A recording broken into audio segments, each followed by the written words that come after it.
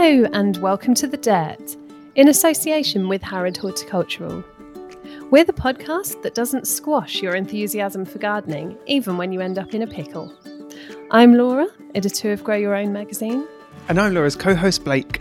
We've got plenty of gardening chat lined up for you across the show, but first we're joined today by Aaron Nelson, a city gardener who over the space of 3 years has completely transformed his outdoor space. Welcome to The Dirt, Aaron. Hello, how are you both today? Yeah, good, thank you. Yes, good. You joining us from Manchester? I am indeed. The sun is out. It's a rare occasion in Manchester, so it's quite a good day. It started off well. Good. Yeah. And how are things in your garden at the moment? Yeah, it's early spring, so things are now starting to kind of pop up and we've got some colour coming through. I mean, the winter and sort of lockdown 3 has felt very, very long, but now the sun's starting to come out, it really is starting to spring to life again and kind of come into full flourish, which is what I love. Yeah, it's as you say, it's such a welcome feeling after what's felt like the longest winter ever, really, isn't it? I know, it just felt like there was no end to it. So, but yeah, we're on the right side of that now, aren't we? It's picking up. We certainly are. So we would like to start off by asking you if you could tell us about some of the biggest successes you've had since you've been gardening. Yeah, so I think for me, the biggest kind of success is actually turning this space into a garden and kind of actually making it feel like it's coming alive. Mm. So I bought my house 3 years ago and the garden was virtually untouched. It was a space that had died off. The guy that had lived in this house before hadn't really done anything with it. And I remember coming for the viewing and just looking around going, there is nothing alive here. There's nothing alive in this space. So for me, actually being able to get some life into there has felt like a huge success. And, you know, as you said, it's taken 3 years. But through doing that and bringing in lots of plants, it's brought in a lot of wildlife as well. And that's something that I've really noticed is how many birds, how many insects that are now coming in and using that space. Mm-hmm. And that's something that I get a lot of pride in because I think, you know, that space has been there long before me. It will be there long after I've perhaps sold this house and moved on. But actually just the fact I've created something that, you know, the local birds and insects and squirrels can come in and use, that's felt really rewarding for me and felt like a massive success. I think you notice that kind of change more when you live in a city or urban area, don't you? Because if you're in the countryside, you kind of take it for granted a little bit. But when you're surrounded by a lot of buildings and brickwork and stuff, you suddenly start noticing when you are attracting that wildlife into your garden. So it's quite rewarding. Yeah, exactly. Because prior to this, I've always lived in sort of a city centre flat or apartment. I've never had an outdoor space before. And my house is just sort of situated outside of, I guess, kind of Greater Manchester or kind of outside of the perimeter. Mm-hmm. So again, I didn't know in that first year. I just thought not having a lot of wildlife, not having a lot of birds, I kind of thought that was normal. Mm. But now 3 years down the line, I actually realise it's because the space was pretty much dead and there was nothing there to attract them in. Yeah. So when you moved in, and as you say, there was nothing really living out there at the time. What was the first sort of task that you undertook? Did you look at the space as a whole and plan it in, or did you just get stuck in and chuck some plants in the ground?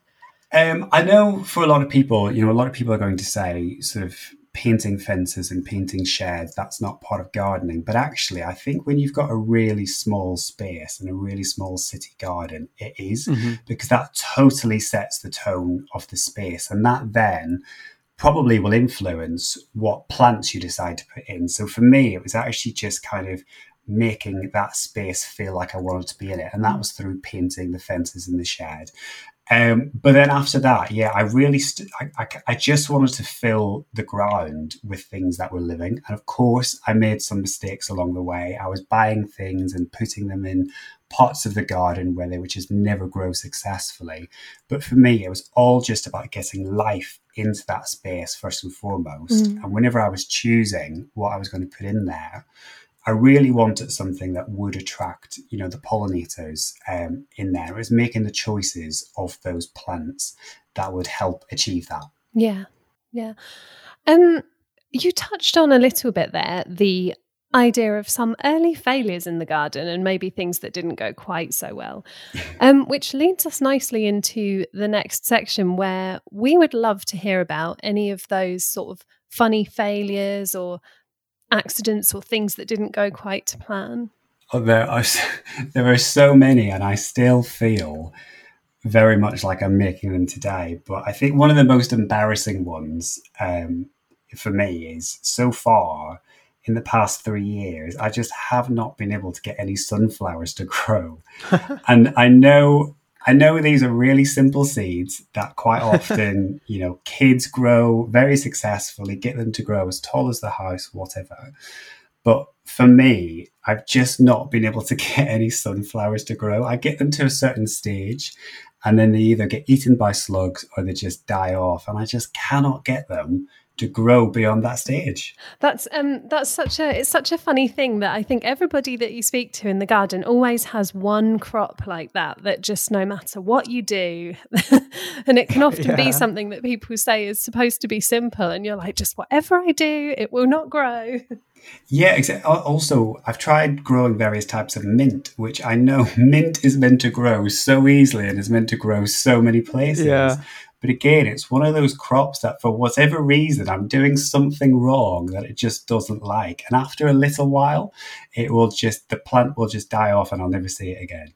I think sometimes you just have to admit defeat and that you can't grow everything, even if it is meant to, in theory, be something that you can grow quite easily. Then you just have to give up and try something else. But I've got to admit, you sent photos through of the before and after of your garden, didn't you? And it honestly looks like a different space.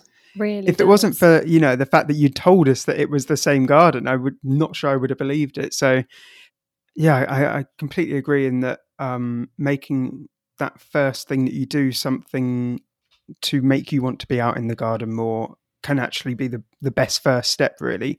By sort of adding that colour and painting something over, you can really transform it quite quickly, can't you? And then you do want to be out there and you want to spend more time out there. So yeah, exactly. And that's what, I think, when it comes to fences and sheds, as I say, I know that's not hardcore gardening, but when you've got a really small enclosed space, those are the biggest structures in that garden. Yeah. So if you're not thinking about somewhere to revive those first and foremost, it doesn't really matter what else you put in or what plants or what crops you try to grow. The feeling of that garden still isn't going to be quite right. Yeah. Yeah. I mean, you're talking to two other gardeners here, neither of whom have enormous growing spaces either. So I think it's so true, and it's such an interesting point that particularly in small spaces, things like that can have an enormous impact. And if they look really beautiful, then the lack of sunflowers is not such a big deal. Nobody will notice. Exactly. Or maybe I just need to concentrate on that and not worry about the sunflowers. Just bringing you back to one point with the sunflowers, you mentioned that they often get eaten by slugs. Is that do you suffer a lot with slug infestations in your garden, or did the sunflowers end up being the sort of sacrificial plants while you protected your edibles or whatever? Yeah, no, so I have been struggling quite a lot with it. I really noticed it last year. I felt like it was a constant battle, really, to try and save everything from the slugs, because I think as soon as they come into a space and they realise that there's something tasty, I feel like they must tell all of their friends to also come to that space and come to that garden. And they really do. If you've got, crops that you're growing, again, I do a lot of my kind of growing of crops in pots, really. And again, that's down to having limited space. And it's a bit easier, I guess, to protect them, but they still manage to, to crawl up the side and devour everything. Yeah, I think it's such a strange one. As you say, they seem to call all their friends. I often find as well that you go from having loads of seedlings and thinking, oh, haven't seen any slugs yet this year, this is all going pretty well. Then you'll blink and then suddenly there's loads of seedlings that have just been taken off at the tip and you think, oh yeah, okay, they're still here after all. They're still here. Yeah, I totally agree. Last year was the first year that I put a lot of focus on growing crops and not just plants and flowers. And I started off the year sort of, I don't want to say cocky, but I was feeling very confident in kind of what I'd started growing. And then, like you say, it felt virtually overnight. It felt like there was just a lot that disappeared. And I know that the slugs were to blame. So we would love to know, do you have any cheeky hacks or tips that you'd like to share with the listeners? This can be time saving, money saving, how to get around the issue of small spaces, just anything that you would like to share. Yeah, I think one of the main things for me is to sort of shop for your garden, really, or decide what your garden can play host to. So in the first year, when I was a complete novice, I found myself going to the garden centre and kind of buying what I wanted to buy or picking up the seeds that I wanted to kind of grow.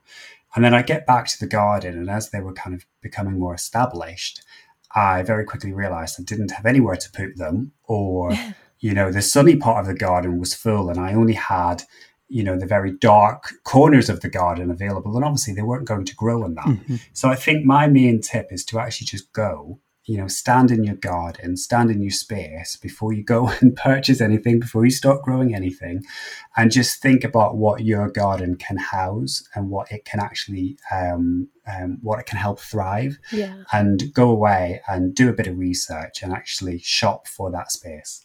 Mm.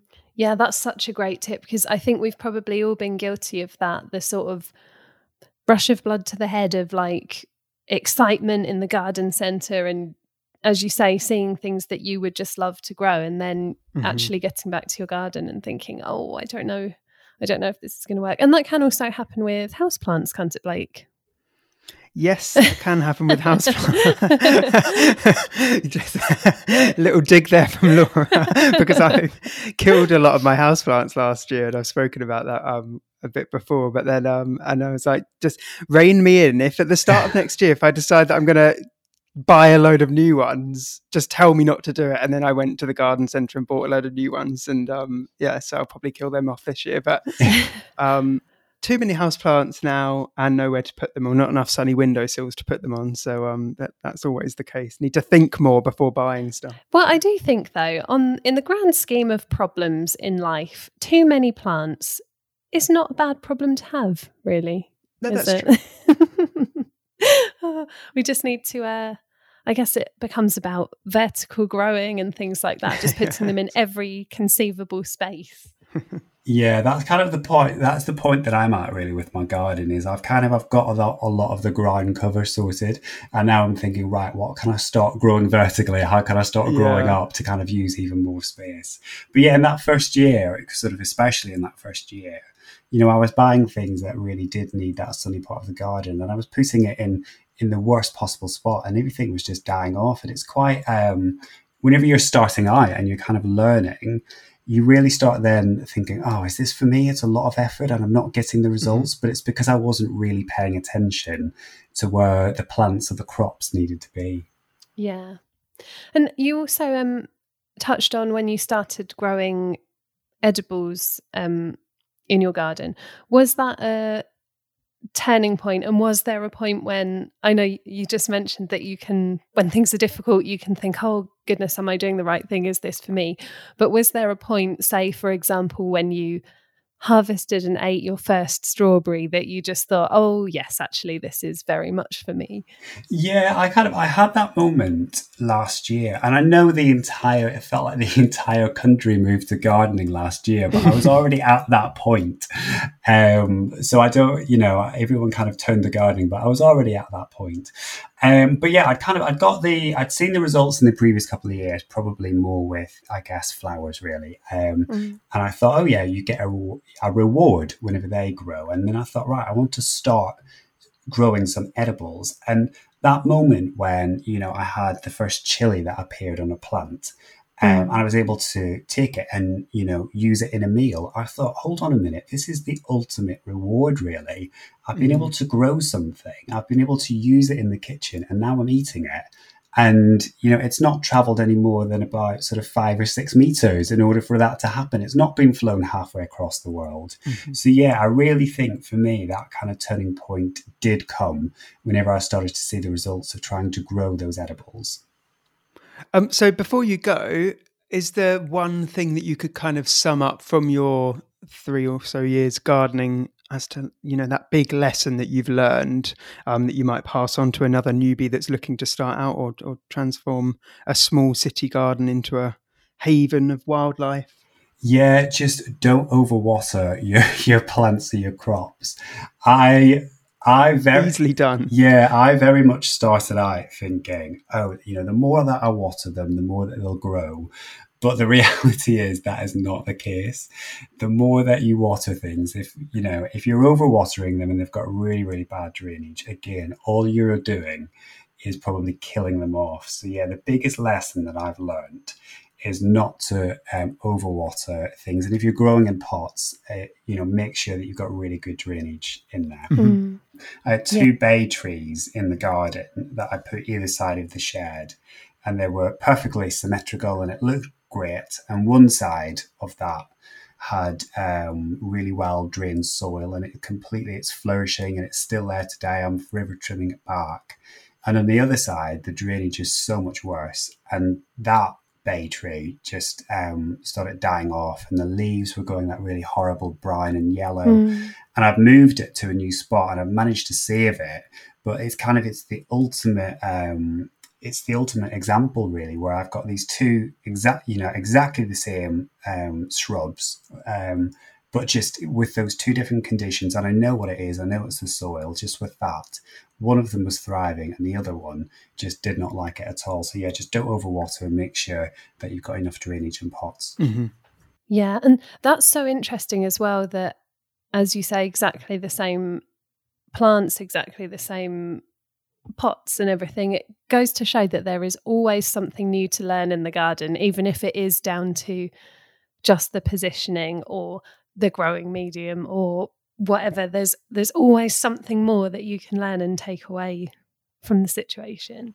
Yeah, exactly. I think a lot of people, when they start gardening, they perhaps regrow the same thing year after year, but you will still learn through that, because every year, things are different. If you've got more rain one year, or if you've got more sunshine, you can still grow the same crops year after year, but you continue to learn because you're faced with this new set of conditions that you're trying to make things grow in. Yeah, absolutely. Well, thank you so much for joining us today. It's been really lovely to chat to you and hear all about your garden. And when we promote the episode, I'm sure, if it's okay with you, we can pop some of those pictures of your space up and inspire lots of the social media followers. I'd love to know what people think. The shed is bright pink. I'm just going to warn everyone. It's very impactful. I'd love to know if you see it in social media. Let me know what you think. Yeah.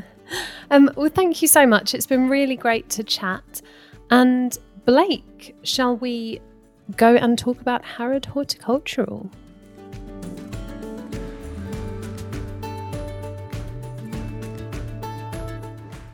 So, Laura, I've got some frequently asked questions about Harrod Horticultural's superior bean frame. So have you swatted up and are you ready? I'm so ready. I'm excited to talk about this product.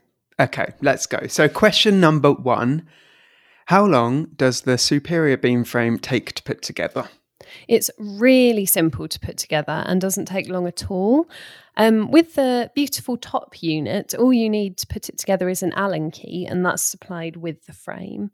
Then you just tap in the sections with a rubber hammer, and that is literally as easy as it is. Cool. It might be the sort of thing where it's useful to have either one of your allotment neighbours or family or friends, someone with you, just to sort of, maybe not a one-person job, but like having an extra I think it certainly can be done with one person, but I think for ease, it would be nice with 2 people. And then when you're done, you can kick back with a cup of tea and look at your beautiful frame. And are there any guarantees on the frame? Yes, there are. There's a 10-year framework guarantee. And the frame is really sturdy, really great quality and long lasting. So it will see you and your beans through lots of seasons on the plot, which is great because obviously normally with beam frames, I mean, whether you put them together from bamboo canes or whatever, you're having to kind of a yearly job, redo it every year, but this can see you right through. Yeah. So you can use it for beans, but can you use it for anything else? Sort of like sweet peas or? Well, it's ideal for any climbing plants to scramble up.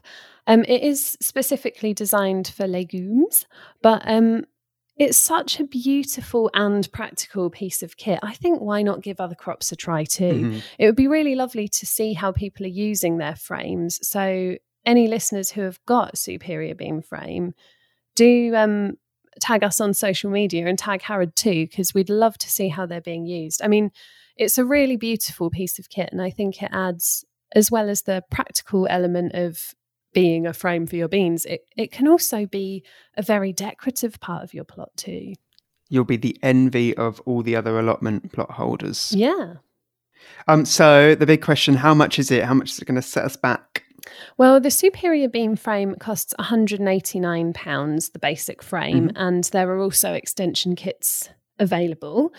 But when you look at the guarantee on the frame, you break that down over the years, and it's a really good value for money bit of kit, considering what good quality it is and how long it can last you, and investment. Yeah, exactly. So and you can get extension kits and stuff too. So the bean growing world is your oyster.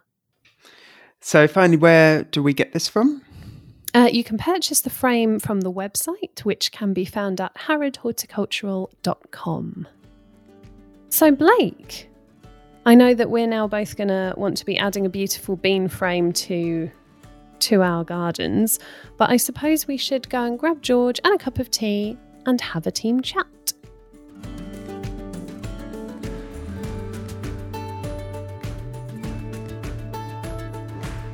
Hello Blake, hello George, how are you both doing?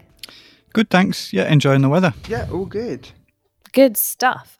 I would like to start off this week with some exciting news that I know you both know about, but I think we want to share it.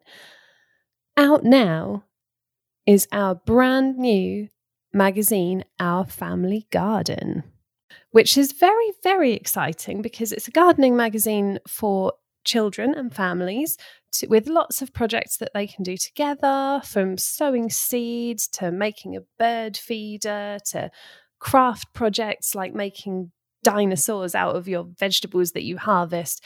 And you get a great selection of stuff with it, like a copy of Animal Planet magazine, a wall planner, a puzzle book, loads of stuff. So that is really exciting, isn't it? Yeah, when I was doing my shopping in Tesco the other day, I saw it on the newsstand. And, it's always that, like when you see a new magazine that you've helped put together, sitting there on the newsstand, it was quite an exciting thing. I was like, yes, we did it. And it looked amazing. So I hope everybody loves it as much as we did putting it together, because it's a lot of fun. It was so fun. I have to say, my copy has plopped through the door and it's looking lovely. So I think... I have to say, makes me want to be a child again. Well, one of the many things that makes me want to be. And you have to go to Tesco to get it, don't you? Yeah. Lots of fun. So talking about that kind of is a natural segue into the news story that I would like to bring to you, which is something from the Wildlife Trusts. They are launching nature-friendly schools.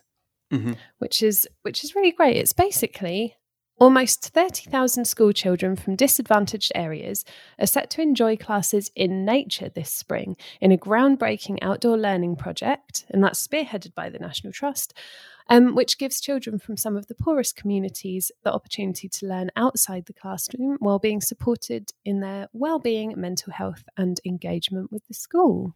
So is it like an after-school club? Or is it actually part of every day? It actually says here, it's the sort of thing where imagine having your maths lesson next to a wildlife pond in a city, or your English class under the shade of an ancient oak. And science classes will be things like real life experiences in the natural world.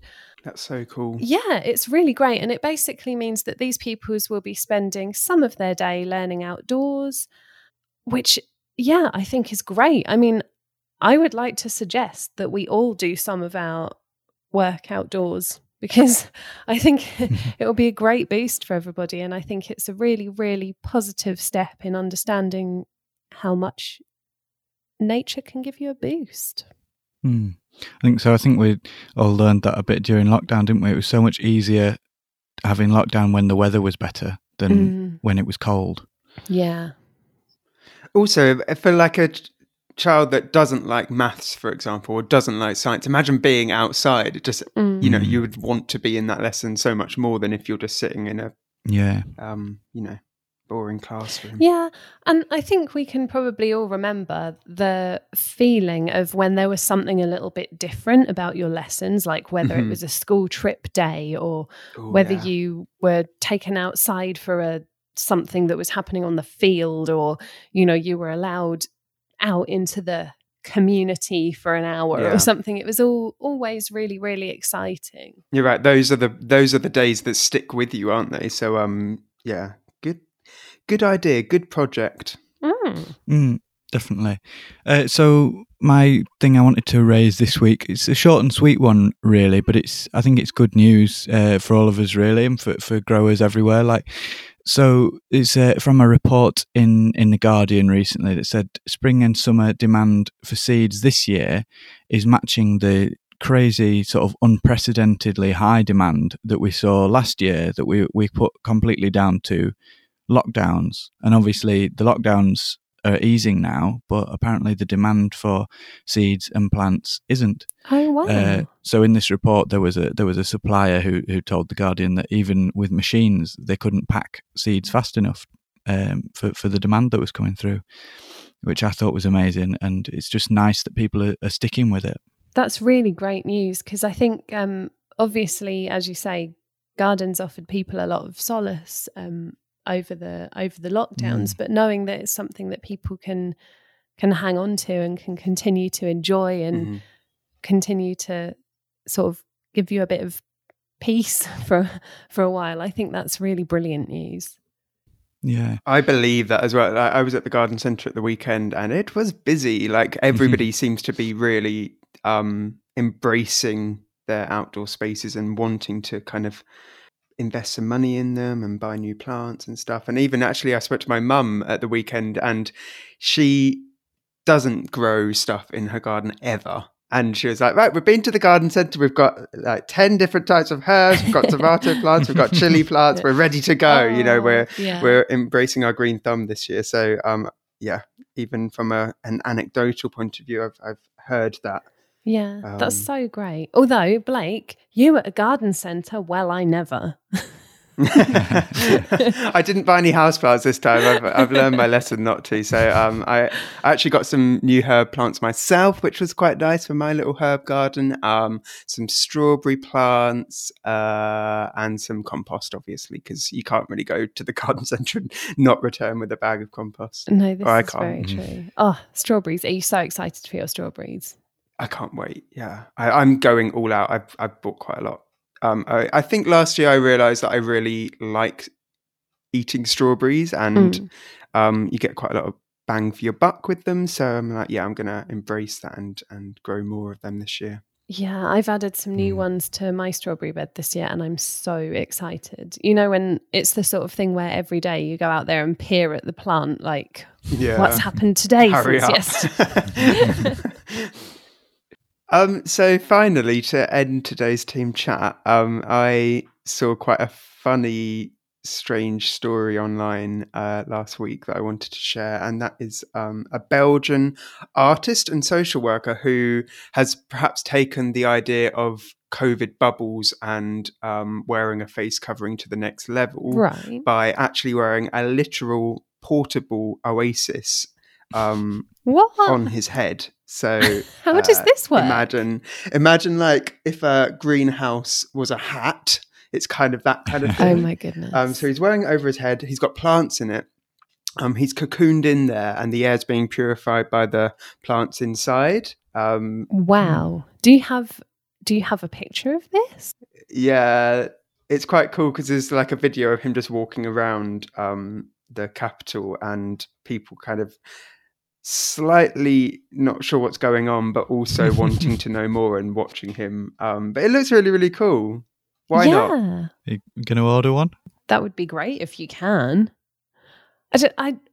Wow. I mean, where do people come up with these ideas? Yeah, I think the fact that he's an artist as well, I think maybe it's sort of a statement as much as anything else. Just thought it was an interesting thing. Who would have thought it? A portable little greenhouse. Well, you have now inspired us very much. So I think George and I are going to go and try and make our own greenhouse bubble masks. And while we do that, I think you've got some jobs on the plot, haven't you? I do, yeah.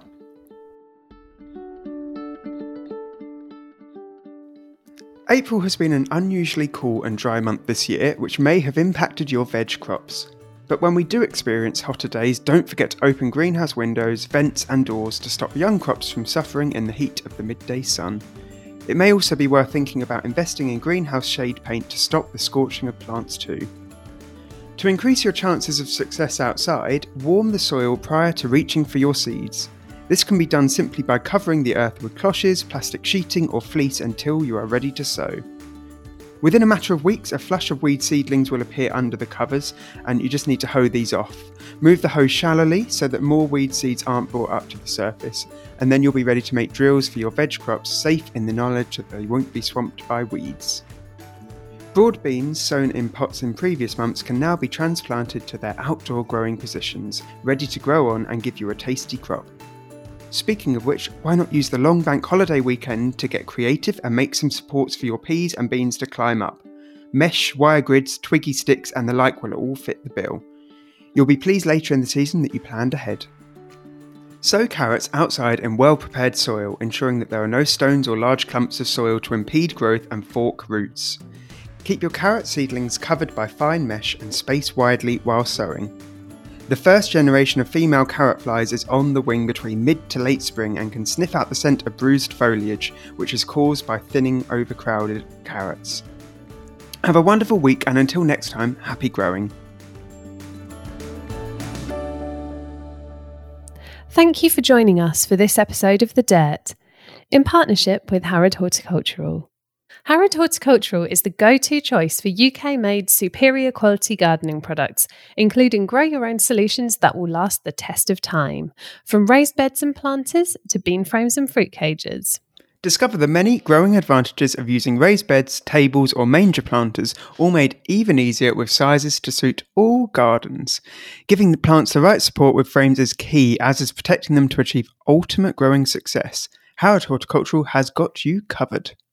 Harrod has all you need with the widest choice of crop cages, hoops, netting, cloches and other clever ideas that promise to take your growing to the next level. So, to find out more, visit harrodhorticultural.com. Don't forget to subscribe for free to make sure you never miss an episode of The Dirt. We'd love it if you rate and review wherever you get your podcasts, and don't forget to tell all your lovely garden and allotment neighbours where to find us.